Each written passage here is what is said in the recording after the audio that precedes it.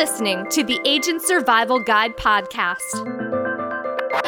a podcast for today's insurance agents.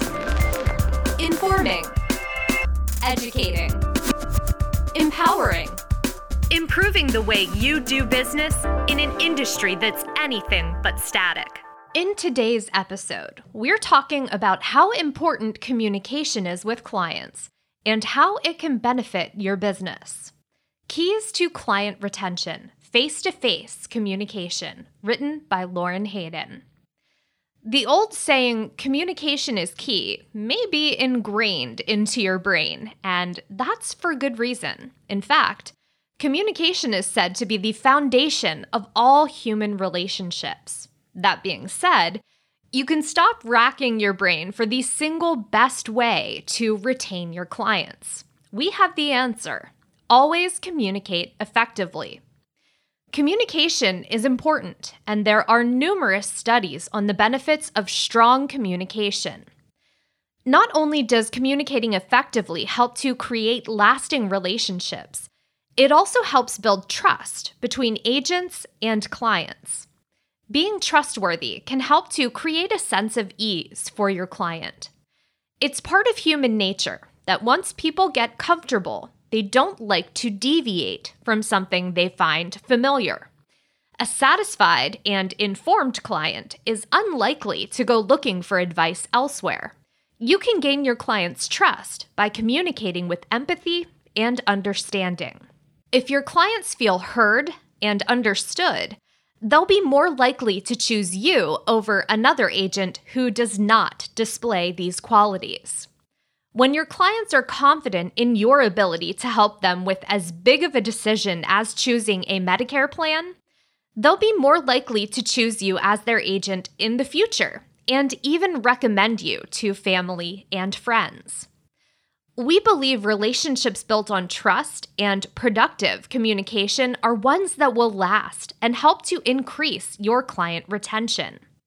Now that we've touched on why powerful communication can help you keep your clients, we want to give you some tips on how to interact with them face-to-face. And keep in mind, each of your clients will have different preferences, so the same methods may not always work across the board.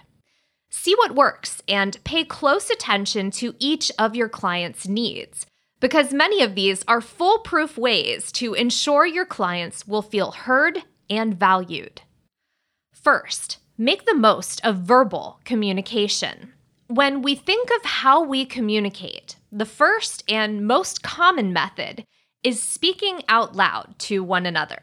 When interacting with clients, it's important to speak clearly and with confidence.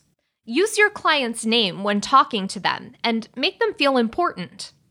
Upon meeting, ask if they prefer to be addressed using a title like Mr., Mrs., Miss, or Ms., or simply called by their first name. A huge tip to remember when talking to your clients is to never be condescending. People younger than 65 sometimes have a tendency to use elder speak when talking with seniors. This is similar to that high-pitched tone of voice people sometimes use with children, and also includes calling older people, especially women, names like sweetie or dear. Not only is doing this belittling, but it may make your client feel like you think they're incompetent. Instead, be sure to talk with your client adult to adult. Let them chat about themselves and ask as many questions as they need to in order to understand their options. Medicare can be very confusing, and for many of your clients, this may be their first time buying health insurance or comparing plans that were not pre-selected by an employer. Be patient, and your client's appreciation will likely turn into renewals down the road. Our next tip: always be an active listener. Always. Contrary to popular belief, communicating is more than just talking. According to research, the actual words you speak only account for 7% of your communication. Some experts say your tone of voice accounts for 38% of your communication, and body language accounts for 55%. In addition to these components of how you outwardly communicate, listening also plays a critical role in the conversation between agent and client. Before you begin your meeting, remind yourself that your purpose is to find a plan that fits your client's needs, not to sell the plan that will get you the highest commission. If you go in with the mindset that you already know what plan you want to sell them and it's for the wrong reasons, your client will see right through you and eventually express their disappointment. Actively listening to your client means paying close attention to what they say, responding directly to their comments, and answering all their questions. As their agent, it's your job to provide feedback and opinions, but in a respectful and helpful manner. When your client is speaking, allow them to fully finish their point before responding, so as to not interrupt them.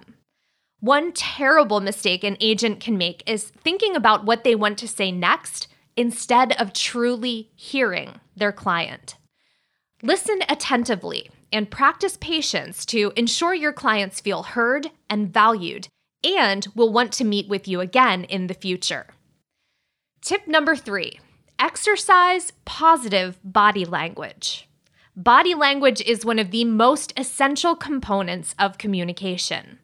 While it makes up for more than half of how we communicate, oftentimes we are unaware of the impressions our posture gives off.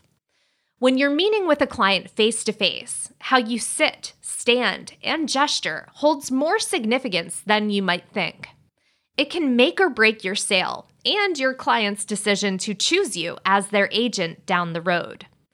Because of this, it's imperative that you're mindful of your body.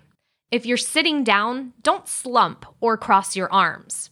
These positions give off the impression that you're closed off and not open to what your client has to say. Sit up straight and let your hands fall naturally, either at your sides or on your lap, to convey your active engagement. Make it a point to not stare into space, as doing so could make your client feel like you're not paying attention to them. Try to make direct eye contact and make sure your facial expressions reflect that you're listening. Also, when sitting down with a client, constantly checking your watch can come across as you being in a rush to finish the meeting so you can be somewhere better. Fully devote the time during your appointment to your client. If you're worried about getting to another meeting, tell your client from the beginning that there is a certain time their appointment will end, but you can schedule a second appointment if necessary. We recommend never scheduling meetings so close together that you find yourself in this scenario in the first place, but things happen. Being open and upfront with your client is better than taking them by surprise when you have to leave. If your physical demeanor is welcoming and attentive, your clients will be more likely to enjoy the meeting and feel like their thoughts and questions hold value. How you compose yourself in front of your clients, positively or negatively, will have a huge impact on your client retention. People want an agent who will be engaged, accommodating, and willing to help. Make sure your body language reflects this. Many of your actions as an agent will impact if your clients choose to come back.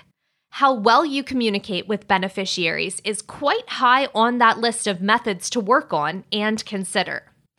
As an agent, you'll have plenty of opportunities to interact face-to-face with your clients.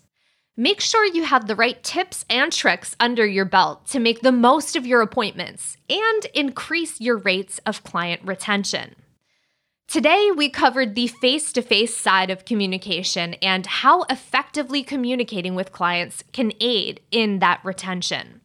Check out our episode notes for information that we mentioned in this episode, as well as other articles and resources. Also, if you're not already subscribed to our podcast, you can do that in every app that you listen to our podcast on, whether it's Spotify, Apple Podcasts, Podbean, or Google Podcasts. just hit that subscribe button. Some apps call it following, some call it liking. No matter what they call it, it doesn't cost a thing to subscribe. It's just you telling us that you want to know when we publish a new episode. And that episode will automatically be downloaded to your podcast app of choice. And then, depending on your device settings, you can even set it up so you get a notification every time we publish a new episode. Thank you so much for taking the time to listen, and for those of you who have already subscribed, we will see you next episode.